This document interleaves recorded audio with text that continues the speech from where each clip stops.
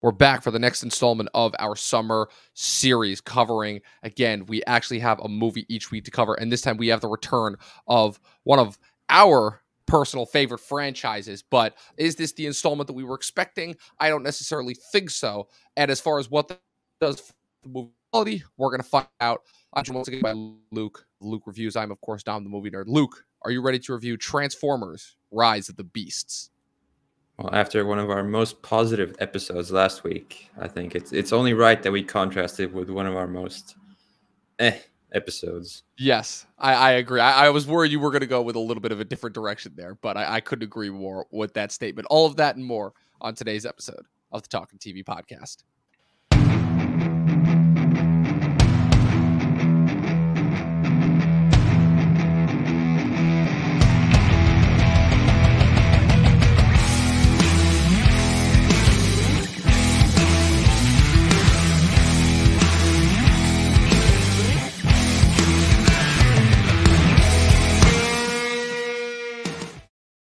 What's going on, everybody? Happy almost summer. I know it's always weird because like the colleges always get out at the end of May, but the high schoolers don't get out until close to the end of June. So it's always weird as far as how we officially start our summer season. But for us movie fans, we're almost a month into the summer already. We're recording this a little bit early. I am currently on vacation in Virginia right now, but I'm actually going to be heading home today. But that was never going to stop me from podcasting, especially when it comes to possibly my favorite film franchise of all time. Like, it's funny because I've gone down this rabbit hole a lot.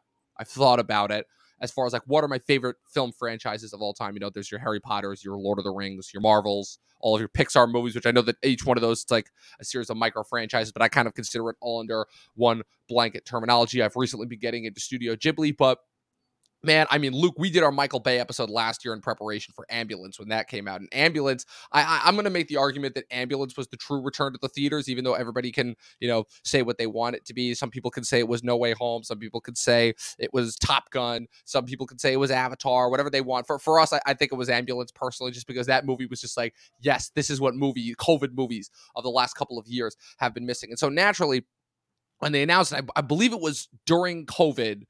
I believe it was during COVID that we were going to be getting the next live action Transformers movie. It was supposed to come out last year, like many other movies. It was delayed to this summer. And so I think before we actually get into this movie, we need to break down the history of this franchise because, well, we touched upon it a little bit in our Michael Bayhem or our Bayhem episode that we did last year where we ranked all of Michael Bay's movies. I don't think we actually got a chance to talk about the Transformers as a franchise, at least not on this podcast. I was originally planning on doing a first-time watch series of all of the Michael Transformers. We never first got to do that just for timing purposes. But Luke, I wanted to know your thoughts. What's it called? When were you first introduced to the Transformers movies? And what are your thoughts on the franchise as a whole? Well, I don't remember exactly when, but it would have been when I was on the younger side, somewhere around probably 2010 or so, when I would have been 8 years old. The first one I saw in theaters was Age of Extinction, and it was a very delightful cinematic experience for a 12-year-old me. Same year as Amazing Spider-Man 2, so I guess, and Interstellar. So 2014, big year for my Great movie year. development taste. Yeah, but then I rewatched it over and over again, just like, it's not my favorite franchise, I would say, probably not even top 5, but somehow I always go back to it. Like, the only one I really don't like is The Last Knight. The rest of them are either good to okay. Revenge of the Fallen, I'm not as high on it as you are, but it's kind of meh. Better than Rise of the Beasts, I'll tell you that. But yeah, it's just big cars. That's what always drawn me. And this one, like, there's not even cars anymore. Like, what's the point? Well, I mean, you got Mirage. He's a Porsche. You get a little bit of Bumblebee in this Yeah, but movie. half of them are animals and they don't even do anything. Well, we'll get into that. As far, like I said, I think that goes into like the history and the lore of the Transformers. I think for the most part, I tend to agree with you on the Michael Bay movies. Like these movies have like a very, very special place in my heart. The first movie I saw like in theaters, that was like, I believe that was the first. It's funny because I always talk about how Marvel is like one of the only franchises that I've watched every single installment in theaters, but that's actually not true. The Transformers movies as well. going back to like when the first movie came out, I remember those trailers being like, I had no idea what it was. And I remember we had a family friend that was like massively into them and like explained the whole lore of like the Autobots and the Decepticons and how they're aliens that come from this planet called Cybertron and how they've been fighting this giant civil war and how their war eventually makes its way to Earth. As far as the cause of the war, that kind of changes depending on which timeline you follow. There's a lot of different timelines that have been established throughout the course of its history. It originally started as an animated show in the 80s that had several successful sequels and spin-off shows. Some of the conflict is over their life source, which is Energon. Some of it ties over, certain artifacts that tie into their lore and mythos, such as things like the Allspark, the Matrix of Leadership, and such.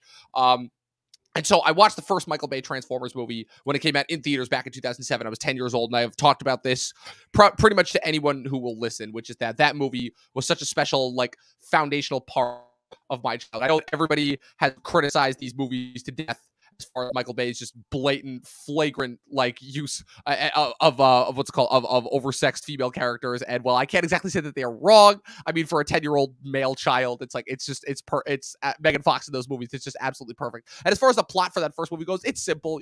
It's a boy and his dog movie combined with a giant alien invasion war effort mixed in with the government conspiracy. And I think the biggest problem that comes from the sequels is their tendency to get really repetitive, which is that they always tie into some event from human history. There's always a conspiracy wrapped in a mystery that goes into some government cover up, and it always ends in a gigantic blast shoot 'em up battle. But what I'll say is that tying it in is to Michael Bay, and it's funny. I wrote about this in my review for Rise of the Beasts, in the sense that the thing that sets myself apart, like I'm a big fan of the Transformers lore. Like I really, really, really dig the lore. Whenever, and that's also part of the reason why I'm big into the Transformers TV shows, because all of the animated Transformers television shows, they've dove in really into the lore in a really exciting and interesting way. I could never really get into the G1 show. That was just always a little bit too corny for my taste. But I think really where I got invested was when I watched the Transformers Beast Wars cartoons in high school, because that show was just ahead of its time in a lot of different ways. I remember I watched Transformers Cybertron with my brothers. I watched Transformers Prime, was a big fan of that. And then recently I watched Netflix did a CG animated anime Transformers 3-part miniseries, they called it. It was a 3 different series of 6 episodes. They all tied into each other. The first part was their escape from Cybertron. The second part was their searching for the Allspark throughout space. And the third part, they actually landed on prehistoric Earth and actually had their interactions with the Maximals and Predacons. So you've been seeing the Beasts iteration of Transformers making their way into the lore and into the pop culture lexicon much more and more recently, especially given how critically how critically beloved the Beast Wars cartoon is. But so that's, I guess, the thing that has always set me apart from Transformers fans. Is the problem is that my template, my starting point, my entry to these movies, unlike a lot of diehard Transformers fans who started with the 80s TV show, my entry point was the Michael Bay movies. And for me, that's always going to be kind of like what I base my enjoyment of these movies on. And I know that's going to set me at odds with a lot of people, but like I just finished rewatching all the Bay movies, and it's just I love them. There's like you said, there was a reason why they're not the best movies. Even I have to admit that, but there was a reason why I just keep coming. They're just so much fun. Again, they are gonzo. They're ridiculous. It's one of the only times where everything that the critics say about these movies is 100% accurate and correct, and it does not deter my enjoyment even a little bit. Michael Bay has always been a guy that has been very critically reviled, but he just doesn't care, and he does what he does, and he shoots his movies like nobody else, and nobody can tell me ever or convince me ever that anybody makes a movie that looks anything like his. So with that being said, unfortunately, like you said, the Last Night, which was the last Michael Bay movie that he directed, even I can't defend that one. Like I could defend Revenge of the Fall, like and Dark of the Moon. I can have a pretty good argument for why I think Dark of the Moon is a legitimately great movie. I could defend Age of Extinction to an extent, although that movie has a lot of problems in hindsight. Because like you said, the more and more that you rewatch it, the more and more the problems start to rear their ugly heads. Because you're like, I'm sorry, that movie's almost 3 hours long. There is absolutely no defense for that at all. And then the Last Night, I rewatched that, and I'm like, I can't make heads or tails of this movie. Like, I couldn't make heads or tails of it when I saw it back in theaters in 2017. I was 20 years old when that came. I realized that I'd been spending a decade of my life with these movies, and I'm like, okay, this needs to stop. And so, but the problem is that kind of became the linchpin of this franchise is that these movies were too profitable. Like, the movies were critically reviled every single time, but these movies made so much money. It's funny because like I remember I was talking with some of my coworkers at my old job, and we were talking about Fast and Furious for a similar thing because it's a similar thing with Fast and Furious. Where they're like, why do they keep making these movies? I'm like, because these movies make stupid amounts of money. Everybody thought that Age of Extinction was going to bomb, and it ended up being the highest grossing movie of the year that it came out. Like, these movies always hit billion-dollar revenue streams. So the problem that Paramount, the studio, finds himself in is they want to move this franchise on from Michael Bay. They want to move this franchise and keep it going because it's too big of a moneymaker for them. But they want to remove it from Michael Bay. They want to bring it back to, like, the kid-friendly thing. And I think the ultimate problem with that is they removed the reason for the movie's success, because you have the Bumblebee spinoff, which is a prequel of sorts, even though tonally it looks and shares nothing of similarity with the Michael Bay movies. I think it was originally planned as a prequel, and then they said, okay, it's a reboot. Actually, Yeah, like people can still call these movies prequels, but like I think it's safe to say that after this one, like this is a full-on reboot. So we got the Bumblebee movie, and I know a lot of people like that movie, but it just didn't do it for me. It was too corny. I thought it was too like I thought it was kind of in the wave of like what I like to call new Hollywood filmmaking, which is that it doesn't have an ounce of spark, if you will, pun intended. I am crushing it with these puns right now, and it felt too derivative of other things, And while the effects and the fight sequences were certainly good, it lacked the magic that the first one had. And I was hoping that with the change in director for this one, we would be able to avoid that situation going into this. Again, I know a lot of people are going to really enjoy this because they're like, yes, this is everything I wanted. This is the Autobots without the crass Michael Bay immaturity and insane action and way of shooting. And you got the Maximals in there. You got Unicron in there, after he was hinted at in the last night.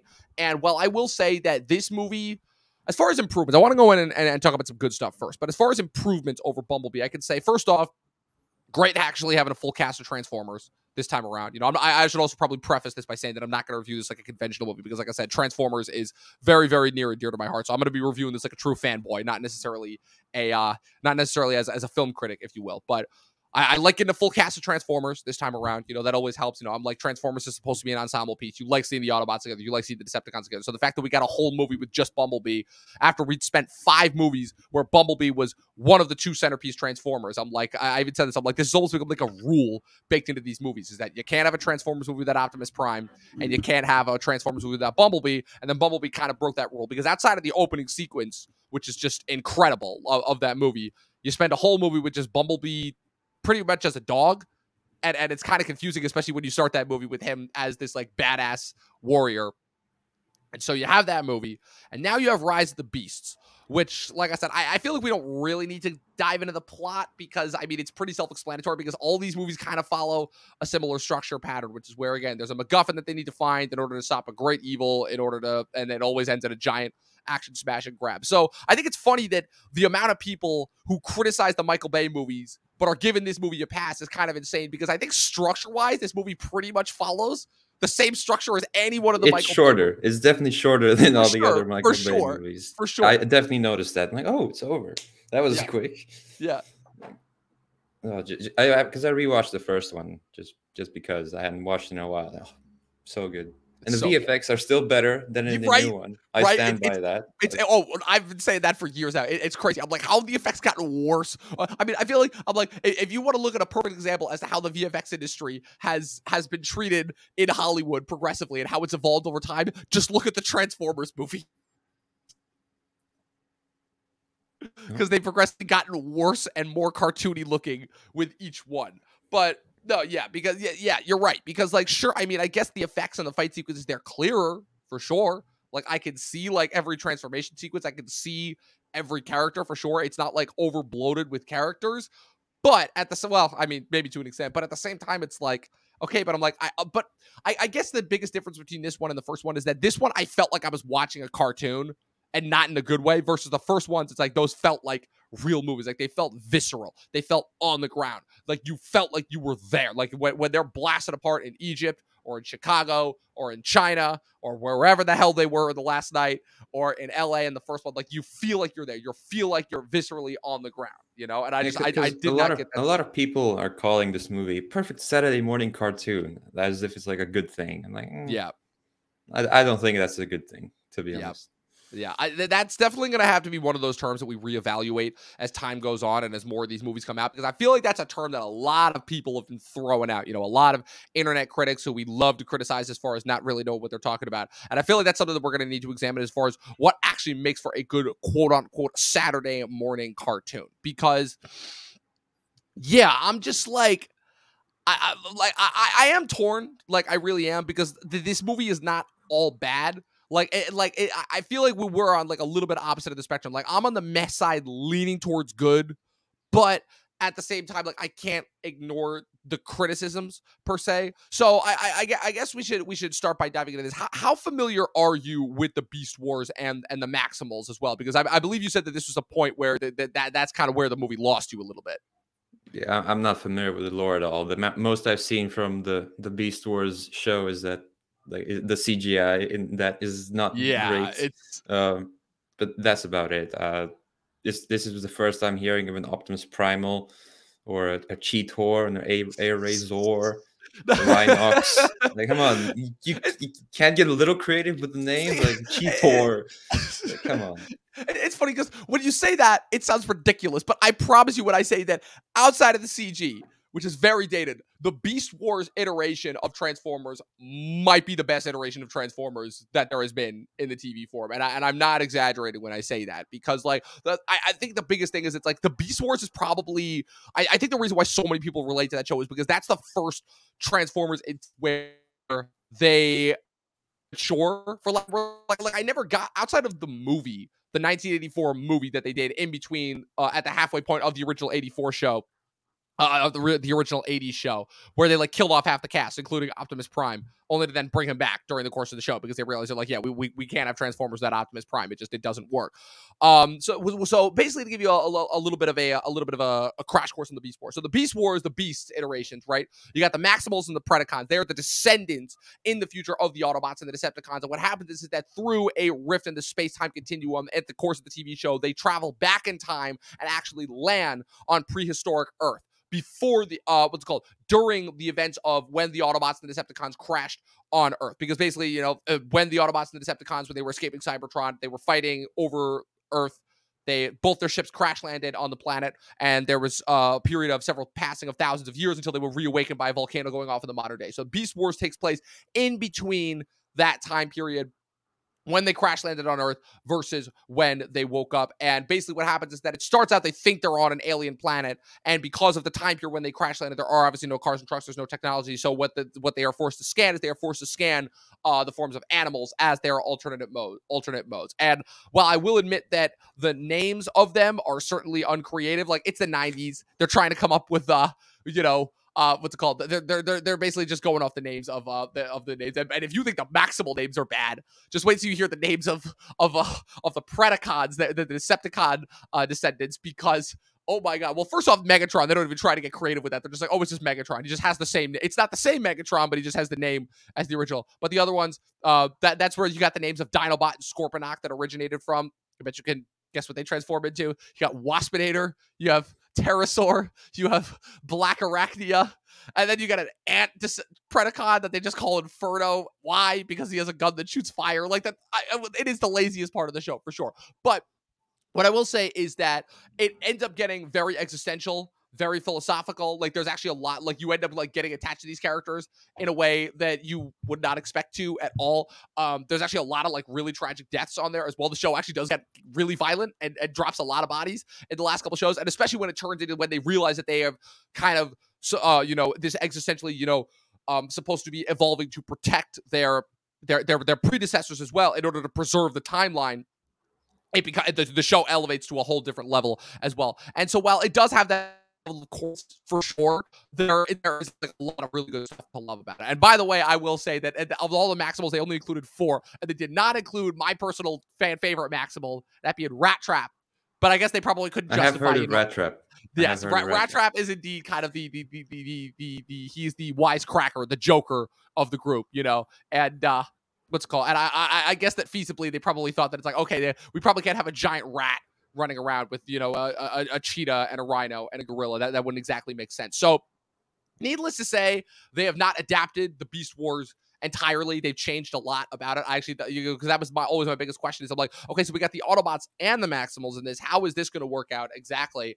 And they ended up, I think in terms of like meshing the two of them together, I think that was the best part. I think that's the part that they handled the best. I think that actually, surprisingly enough, the arc that they gave Optimus Prime in this movie is interesting in the sense that this is the first time ever in live action that Optimus Prime has actually had an arc. Because one of the biggest criticisms I think that I have personally had about the Michael Bay Transformers movies is that the Transformers themselves are not really characters. They're kind of just mouthpieces for exposition and terrible jokes, and then just other than that, just complete harbingers of destruction. Like, I'm sorry, like, you cannot tell me what character traits Ironhide and Sideswipe and Ratchet and the racist twins from Revenge of the Fallen. One's an ambulance, one's a pickup truck. Exactly, you're making my point for me. They do not have very distinct personality traits and characteristics. And I can't exactly say that that's exactly the case for this one, other than okay, there's a female Transformer now, and she speaks instead of just, there being three of them and shooting it up. And one of them is voiced by Pete Davidson, and one of them is voiced by Danny Rojas from Ted Lasso. And as far as the Autobots go, and as far as the Maximals go, I mean, Cheetor and Rhinox, I think Cheetor gets like 2 lines in the whole movie, and Rhinox, if he talks at all, I don't hear him. But obviously, again, like the focus here is Optimus Prime for the Autobots, and obviously Pete Davidson, Mirage, who they've kind of replaced Bumblebee as like kind of the human interface. And then for the Maximal side, you have Optimus Primal, voiced by Ron Perlman, the leader of the Maximals, and Airazor. And basically what's established in this chronology, this timeline, is that the Maximals are established as these guardians of the transwarp key, which is needed in order to transport Unicron from place to place. This is also the first live-action appearance of Unicron, the World Eater, who is established in the Transformers lore as the ancient enemy of Primus, who is the original Transformer, who is the soul of their home planet, Cybertron. And in the original 80s movie, Unicron was established who transformed and corrupted Megatron into Galvatron as kind of his herald, his Silver Surfer, if you will. We're going to come back to that one. And then he basically kind of engaged the new war with the Autobots after the death of Optimus Prime, in which Hot Rod is forced to step up and assume the position of the Matrix of Leadership and assume the position of the new Prime, Rodimus Prime. Yes, and Hot Rod, my favorite French-speaking Transformer. He did not have a French accent in the original movie. But yeah, so this is the first instance we get of Unicron. And the whole thing is that Unicron, this is where I was a little bit confused. I'm like, wait, I thought Unicron could travel on his own. I didn't realize he needed this transwarp key to travel from place to place. So that was like my first part where I was scratching my head and questioning it. But I was like, okay. And then so Unicron basically sends out, rather than corrupting the Decepticons, this is also I would also like to say this is the first instance of live action Transformers installment where we get no Decepticons at all. There's no Megatron, no Starscream, none of the two, no Shockwave, no Soundwave, none of the two that we got in the last one. What were their names? Dropkick, and I forgot the red one that Angela Bassett voiced. We don't get any of the Decepticons. Instead, we get the Terracons, who in this instance are the minions of Unicron. You get Scourge, the voiced by Dinklage. You get Battletrap, voiced by David Sobolov, and you get Nightbird, voiced by I don't even know if that's the right one, voiced by MJ Rodriguez. And they're kind of like your generic villains. They go to a place, they get the thing, they serve their master. They kind of really don't have any distinct personal characteristics outside of that. But so I guess we've been talking a lot about the Transformers that I haven't necessarily. So I guess in order to like kind of finish off the plot. So basically, you have the beginning of the movie starts on the Maximals' homeworld, which they don't exactly say where it is, but you basically have the previous leader of the Maximals who also transforms into a gorilla. I think his name is Ape Link or something like that. He is not a canon Maximal at all. Giving the Transwarp key to Optimus and the rest of the Maximals to tell them to escape before Scourge kills him. They escape off the planet with the Transwarp key before Scourge can give it to Unicron, but Unicron consumes their planet, and they're established to have escaped to Earth and have been there for thousands of years and have split up the Transwarp key. Flash forward to the modern day, you get the human characters, which we'll get into them, but basically in order to set up what the Autobot struggle is, the Autobots have been stuck on Earth for about 7 years since the events of Bumblebee. There's one throwaway line where they reference that this is indeed a sequel to Bumblebee, because outside of that line and their designs, you wouldn't guess that it is, because none of the characters from Bumblebee make their appearance, not even John Cena, which was a little bit confusing to me, but what's it called? So this is an entirely new cast, entirely new setting where we switch from the West Coast to the East Coast. We're in Brooklyn now. And essentially the Autobots want the Transwarp key so that they can get back to Cybertron. Optimus Prime is dead set on getting back. He believes that they abandoned the planet to death too early, and that that Earth was only meant to be a pit stop for them while they regrouped their efforts and then went back to Cybertron. And I'm like, well, that doesn't do so well considering that there's only 5 Autobots left on Earth. You have Optimus Prime, Bumblebee, RC, Mirage, voiced by Pete Davidson, and Wheeljack, voiced by Cristo Fernandez, aka Daddy Rojas. Those are the only Autobots that we get in this movie. And let me get into the humans. And I think it's safe to say, I don't know for you, but for me, the humans have always been the weakest link of these movies. But I guess the difference is that because of the way that Michael Bay directs them, they've always just been so entertaining that I don't necessarily care. Going from Shia LaBeouf and John Turturro in the first three to Mark Wahlberg and whoever his sidekicks are in the last two. And then Haley Steinfeld is good. I love Haley Steinfeld. She's awesome. But yeah, I think it's safe to say Anthony Ramos and Dominique Fishback are not doing it for me in this movie. They're good actors. They're trying with what they got. They're giving them a corny message. Anthony Ramos is a, struggling up and coming guy who's like, he's trying to support his sick younger brother. He's a former Army med, but he can't get a job. And of course, it's like corny, terrible movie writing where it's like, oh, you were in the Army, but you couldn't work as part of a team. And I'm like, gee, I wonder where this could possibly be going as far as his arc goes. And Dominique Fishback, I'm sorry, I don't think I've seen a more obvious instance of somebody who has no idea, who just cannot act opposite a green screen than Dominique Fishback, who is a terrific actor. Or if you watch Swarm earlier this year, the Donald Glover miniseries, she was absolutely spectacular and just jaw-droppingly visceral in that show. But I think it's safe to say for me, Luke, I don't know about you, that the humans in this movie just did not do it for me. Yeah, I don't know. They didn't feel like they were really on an adventure with Transformers. Like, oh, this is a thing that happens. Let's just keep going. And I don't know. I mentioned this this is the only thing I wrote in my review. No one sweats in this movie, so it just doesn't feel real. In every movie, Shia LaBeouf is actually drenched in sweat. He's running around with a cube or running through the desert, trying to revive Optimus or whatever he does in those movies. He's always sweating. Everyone is sweating. This one, he blows off a Transformer's head. Exactly. He blows off Starscream's head in Dark of the Moon, and he's sweaty and filthy. No, you're 100% right. This one, and I thought Anthony Ramos might break out into song at one point. Yeah, right. With his In the Heights appearance, but am I supposed to now accept Anthony Ramos as the next big action star? I don't know. I'm not convinced of that.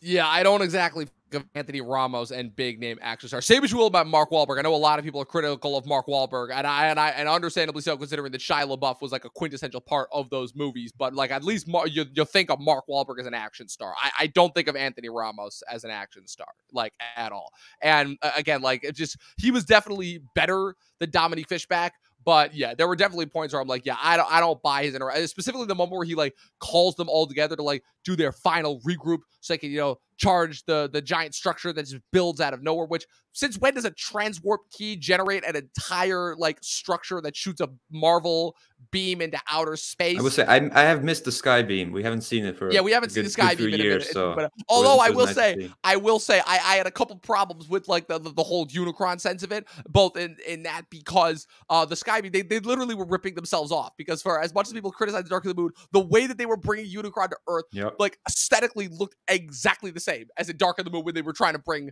Cybertron to Earth the first time.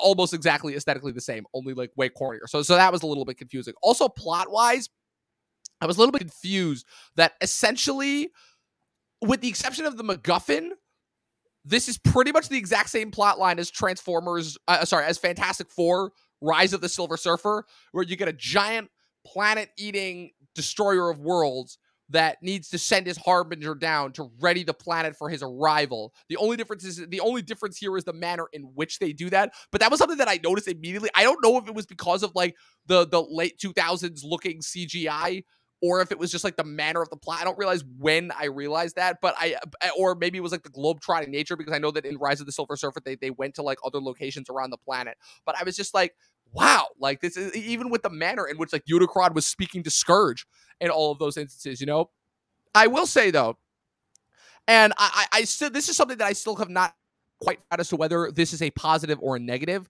Most interesting voice cast for a Transformers movie in a while, because obviously you have your regulars, Peter Cullen, John DiMaggio, who I think has had a voiceover in every one of these movies.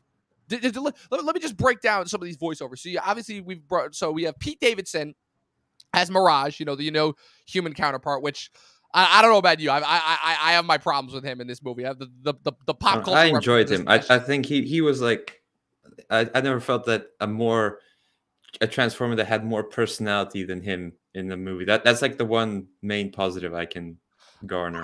I Like don't know. I maybe think this, in a weird way, everybody's always criticized Pete Davidson for not being that good of an actor, and like especially now because of how big of a celebrity he is, just kind of his celebrity being distracting. And for the most part, I've tended to disagree, but largely because a lot of the stuff that I've really liked him in are things that have been built around him, like Big Time Adolescence, King of Staten Island, and Bupkis are all purposefully built around him. And in a sense, like you could say a similar thing about Bodies, Bodies, Bodies. The Suicide Squad, he's in such a small part that it doesn't even matter. Like the way in which they dispatch his character is so comical that it's that again you would be forgiven for like not even remembering that he's in the movie. But here it's like I think this is the first time ever where Pete Davidson as a celebrity has been distracting, because while I can't say that he's bad, I am never once saying that like, oh, it's a transformer interacting with a human. I'm just like, oh, it's Pete Davidson as a transformer. And like whatever and the fact that he like sounds so different from the rest of the Autobots, even Wheeljack, who like Wheeljack gets one line which I'm like, okay, this I don't even think this works as like an attempt at like a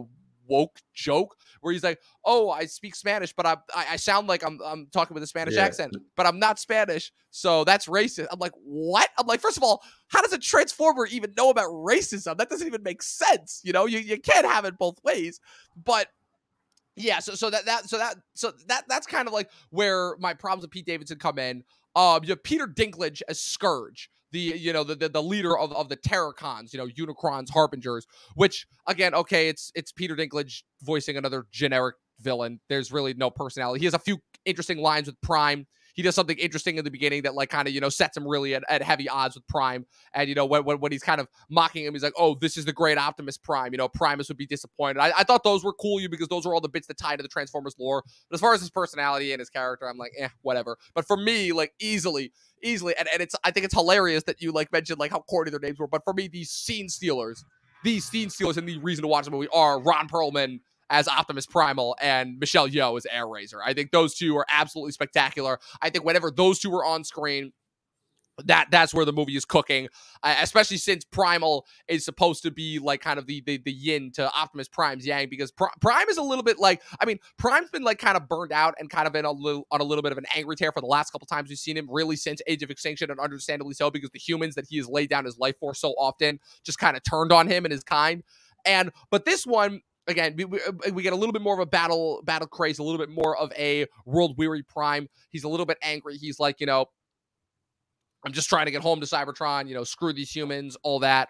What's it called? He's like, these humans will turn on us at the first moment they get, which I can't necessarily say that he's wrong in 2023. But then when he meets Primal and they meet up with the Maximals later on, Primal's like, the mission comes first. We are happy to sacrifice and lay down our lives for these humans. It's not about us. It's about the greater cause. And I guess that's it. And I guess that kind of is an interesting positive, because when you throw up the existential threat of the Maximals, where they have to defend against a literal planet eater, as opposed to Optimus, who just wants to get back to Cybertron to protect his Autobots in order to, get back to the status quo, quote unquote. And that part actually was an interesting struggle. So I like that. And Perlman is a transformer. I don't think I've ever seen a more perfect melding of an actor's skills with a certain with a certain set of characters. And the same can be said for Michelle Yeoh as Airazor, where she's the first Maximal that the Autobots meet, and she brings this kind of serene calmness to it, and there's something really sad and tragic that happens with the two of them as kind of like, the two leaders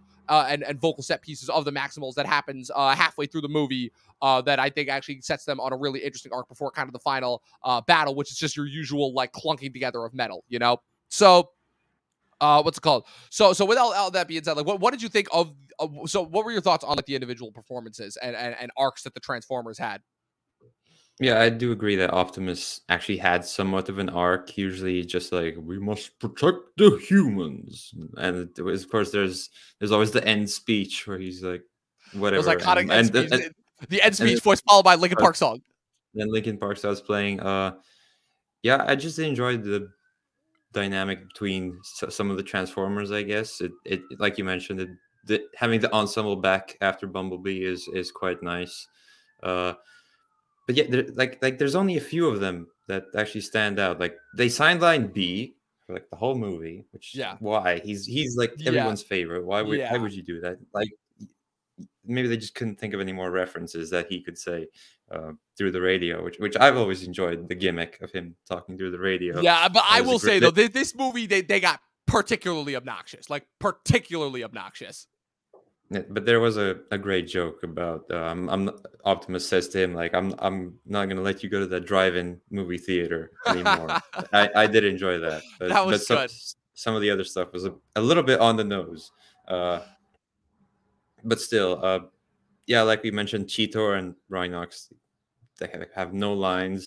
Which for Uh, me, that particularly killed me because Cheetor and Rhinox are such a distinct, have such distinct characteristics in the Beast Wars cartoon. Cheetor is kind of like the kid of the group. You know, he's kind of the overeager one, but he matures and grows a lot as the series goes on. And Rhinox is kind of like the voice of sage wisdom. He's their tech help. Optimus has often said that Rhinox could easily lead the Maximals in his place, you know, and they just essentially make him like their big gun in this one. And I don't think Rhinox has a single line in this, which is particularly distressing for me personally. Because I like if you watch the original Beast Wars cartoon, like Rhinox is easily one of the best characters.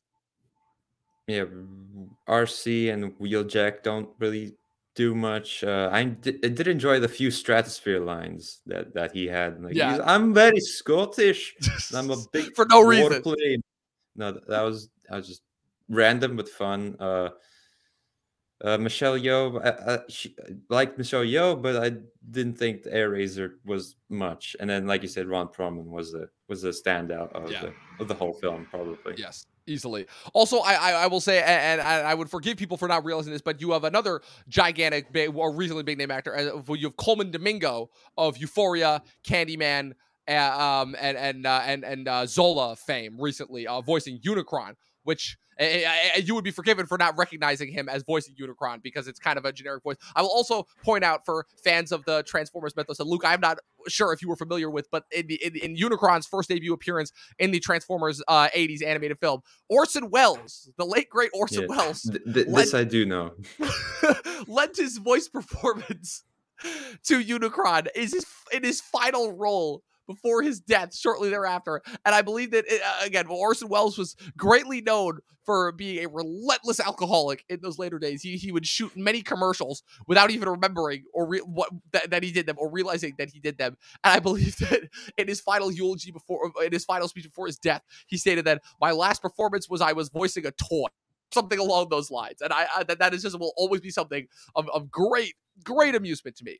But yeah, like I said, outside of the Transformers mythos, the plot itself is kind of really generic. Like I said, it's another like just basic smash and grab.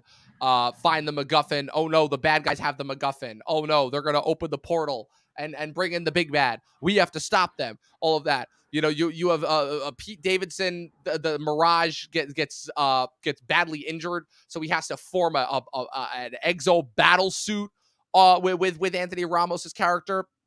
When they fight at the end, you know, you get some cool transformation sequences. I will say that my heart did skip a beat when I heard Primal scream "maximize," which is basically what the Maximals say when they transform. You know, instead of saying roll out or just transforming in general, they always say maximize, and then before they transform into their robot modes, which for me was always that, and I even almost did it in like the vocal inclinations of the original voice actor Gary Chalk. So that definitely that kind of hit me in the nostalgia feels right there. But so couple points that I want to talk about, a little bit spoiler heavy. You know, like I said, there haven't been too many spoilers to talk about, but like you mentioned, they sideline beat for the movie. They have at the beginning of the movie, and I'm still questioning why they do this. I'm guessing they only do this so they can give Optimus Prime like an actual arc, which is that at the beginning of the movie, when they're fighting, when the Autobots are fighting with the Terrorcons for the first time, Scourge kills Bumblebee like out of nowhere, and like.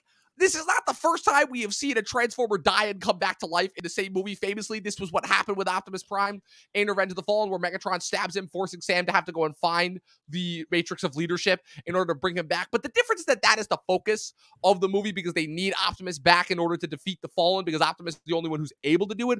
And in this one, they just kill B so they can just get him out of the way for Optimus to have an arc and hate Scourge, only to then bring him back with a ludicrous explanation. It's like, oh, there's a secret energon deposit here on this spot on Earth, but it's dormant, and so only a specific energy blast can bring it back. I'm like, oh, okay, so you already ruined like I'm like, first of all, it would have actually been really interesting and really ballsy if you took arguably the most popular Autobot and actually killed him off. Like that would be really interesting because like even in the animated movie back in 84 where they're dropping bodies left and right. Optimus dies, Ironhide dies, Ratchet dies, Wheeljack dies, where the Ultra Magnus dies, where they're dropping bodies left and right. You're never once worried that Bumblebee is going to die. And this is the first real instance where you're actually worried that Bumblebee's going to die. And then they just I bring him wasn't back. worried. I Right. wasn't worried at all. Like, oh, I saw the clip in the trailer of him jumping out of the Right, plane. exactly. You're like, okay, well, so they already spoiled that. So that was a point where I'm like, oh well, okay, you just way to just deflate the tension right out of that.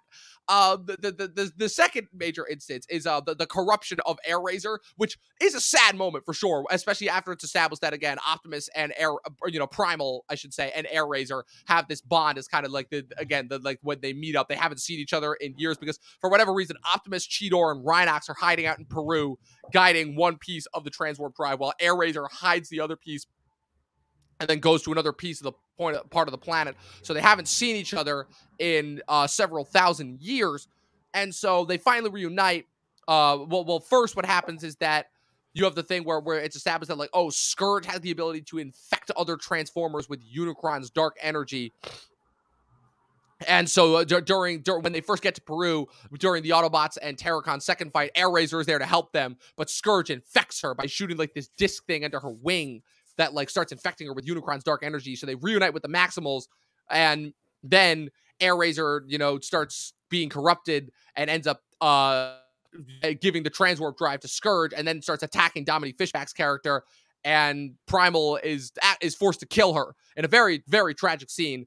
And I'm just like, and that part for me, I will say, like I said, because Perlman and Michelle Yeoh are so much better than this movie calls for. That scene is actually like quite tragic when Michelle Yeoh is like, you have the thing where it's like, fight the corruption. And she's like, I can't. Unicron's too strong. The mission comes first. You have to kill me. And so Primal is forced to kill her, which the way that he kills her, I'm a little bit confused by. Like, what did he do? What did he choke her out? Like, because I thought that he was gonna like, because again, that's the thing that also differentiates it. They're very clearly trying to make this a lot more kid friendly. They're not at all trying to be like the Michael Bay movie, which got so viscerally violent in terms of how they blew apart. Like, you literally had in the beginning of Age of Extinction lockdown sucking Ratchet's spark out, which was just like. It was so like unbelievably violent, and just yet another instance of them flexing with the PG-13 rating. But so like I don't know what was he like hugging her to death? Like it said that I don't remember. I don't remember. Like so just because of like how that sequence was mapped out. And then you have the final big bad fight. You have this instance where Optimus is like, oh, I have to destroy the because it's like Elena's going to shut it down. The whole thing is that Optimus wants the transwarp key because they can return them to Cybertron. And then at the end, of course, Scourge, before Optimus kills him, destroys the device, the computer, so Elena can't input an access code that would shut down the device. So they have to destroy the transwarp drive, which is about to suck Optimus up into the sky, and then Primal and Noah save him. And so, like I said, it's very predictable. Like I said, it's just every time they cut back, they spend way too much time with the humans. They don't spend enough time with the Transformer fights and action sequences, which feel about the Bay movies, but they always did that. They always did that the best, I personally think. And yeah, and then you have the stinger at the end, which is one of the most confusing, out of nowhere, like just random inserts. Just be like, hey, not only are we going to be back for a sequel, but we're going to have crossovers with a franchise that, again, I would be remiss if I did not remind people that this is a franchise that existed. G.I. Joe, we get this crossover at the end, which I know that they've been hinting at and trying to do a G.I. Joe Transformers crossover for years. You had a G.I. Joe show that ran on the Hub around the same time that Transformers Prime did. Also, G.I. Joe, another very, very mega popular 80s kid TV show. That is one of the ones that, unlike Transformers and Ninja Turtles, I could never really get into. I saw both the live action movies when they came out in the late 2000s, early 2010s. I enjoyed the first one. Can't say I was a fan of the second one with The Rock and Bruce Willis. So what did you think of the random G.I. Joe insert at the end? Yeah, a few people have said like, oh my God, the ending is absolutely insane. Like, whoa, what kind of reveal is this? And like, I had seen like a few weeks ago on Twitter, like one of these scoop accounts or whatever, that there's going to be a Transformers and G.I. Joe crossover. Like, that's interesting. And then we turned it over, I'm like, oh yeah, that thing I saw on Twitter 2 weeks ago. I'm like, okay, whatever. I'm not a fan of the G.I. Joe things. I haven't seen anything. I just know that there's a man called Joe, maybe, Yeah. or maybe No, maybe not actually, even. not even. I don't know. I believe he's the name of like the founder of the organization, but yeah, it's an organization called GI Joe. It's like a paramilitary unit, and they fight this terrorist organization called Cobra, and then the leader is Cobra Commander, and then his biggest characteristic is that he sounds like this. And I will come back for the Joes. And they did a very, very funny Community episode where they parodied it. I believe some of the nicknames that they have are you have Roadblock, you have you have Snake Eyes, who is a ninja that is teamed up with them, and a couple of other ones that I cannot remember the name. I believe some of the leaders' names are Duke and Flint. Very, very, very, very creative names. The villain names, the members of the Cobra. You have Destro. You have Firefly. Lady Jane, I think, is the name of one of them. Yeah, GI Joe was never one that I particularly could get invested in, so I can't say that one got me really excited. Where Anthony Ramos is going into this interview with Michael Kelly, which I'm like, okay, since when is Michael Kelly enough of a big name to really like, spark people's interest? But okay, I guess he is. And it's like supposed to be this big reveal where he's like, yes, this is a secret government influx where he, does the thing where he moves a trophy hanging on the wall that opens the wall that reveals this secret, super secret government base where they're working on technology. And I'm like, okay, so Anthony Ramos is getting recruited to GI Joe, and I'm like, okay, that's a thing that happened in this movie. It has I was nothing to do with. hoping it was gonna be like this is Sector 7, and John Turturro Yeah, was gonna be yeah. like, "Hi," That's what I but was hoping no. too, or like a younger, like a CG, like younger John Turturro, that would have been fun because I don't care what anybody said. John Turturro is fantastic in these movies, even if unfortunately Michael Bay was forcing him to, although Michael Bay was just like fucking around with him at a certain point. Let's just he had him get peed on by Bumblebee in the first one. He stuck him underneath a Transformer's actual ball sack in Revenge of the Fallen. He literally cuts off his legs and makes him a paraplegic in 3. And then in The Last Night, they bring him back for just a little bit, and he's magically walking again, and he's forced to just talk about goat scrotums and shit like that, and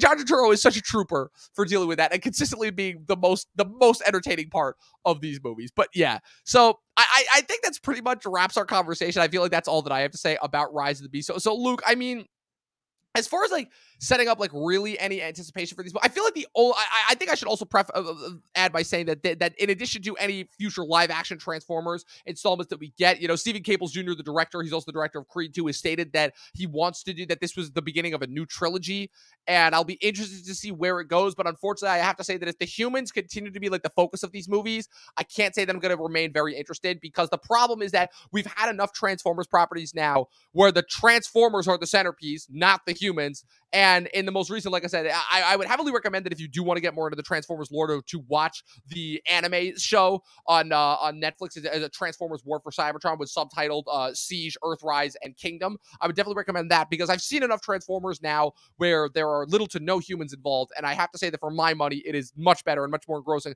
I should also say that Netflix, in addition, is doing another solo animated film. Actually, sorry, no, not Netflix. A solo animated Transformers film is coming out in theaters, I believe, sometime next year, which will feature an entirely all-star voice cast. I believe you have Chris Hemsworth, Scarlett Johansson, Brian Tyree Henry, Lawrence Fishburne, and a couple of other people. There was a lot. There was a lot. Yeah, there's a lot of people. So that will be coming out in theaters next year as well.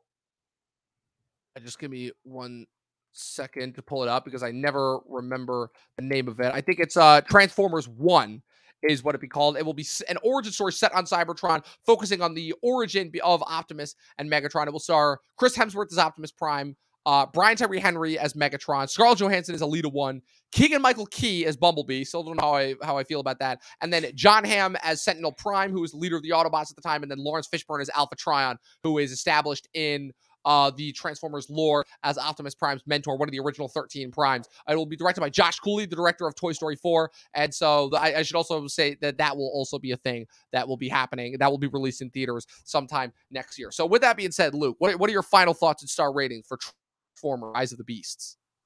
Well, I think with this one, I definitely felt that the viewer demographic is not quite me. It is for a slightly younger audience, so I won't be anticipating the next one too hotly. But the animated movie does sound a lot more interesting. Like we don't know what kind of animation style they're gonna go for. The Spider Verse influence hopefully will carry through on that. But for Yes. this one, uh, yeah, even with lowered expectations, I was a little disappointed. So I landed at a 2.5 out of 5, kind of in the middle of a 2.5.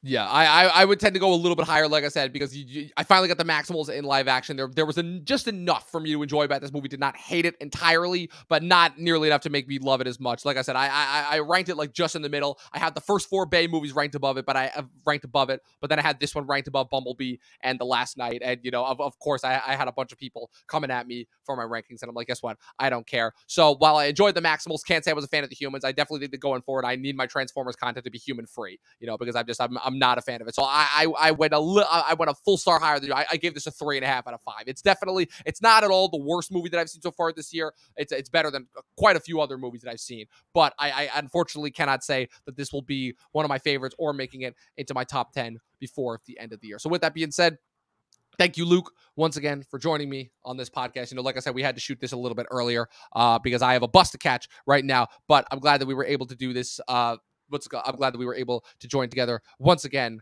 It'll prove that we once again have more to us than meets the eye. Where can the good people follow you on the interwebs? Yes, it did. We did find a way to pull off it because life finds a way, as one Ian Malcolm would say. Oh my God. But no, you can find me at Luke_reviews on Instagram and YouTube. Exams over soon, so hopefully a video soon. Don't know what about yet, but it'll be something good, I'm sure. Otherwise, you can find me here more often than not. Indeed, absolutely. Like I said, always happy to have you. As you've pretty much almost been like, it's almost to a point where you're pretty much like the permanent co-host. Not quite. Like I said, there's a few people. It's between you and Dustin at this point. But but like I said, it's getting there in terms of like who's been on more episodes. But of course, you can follow myself at Movie Nerd Reviews across all platforms. Be sure to follow the official Talking TV podcast across all platforms. Be sure to subscribe to us if you're watching us on YouTube. Follow us on Twitch. This episode will be available on Spotify and Apple Podcasts tomorrow morning. And as always, people, 12 seasons in a short film, and watch more fucking movies. We'll see you guys next weekend for the next installment of the summer series, The Flash.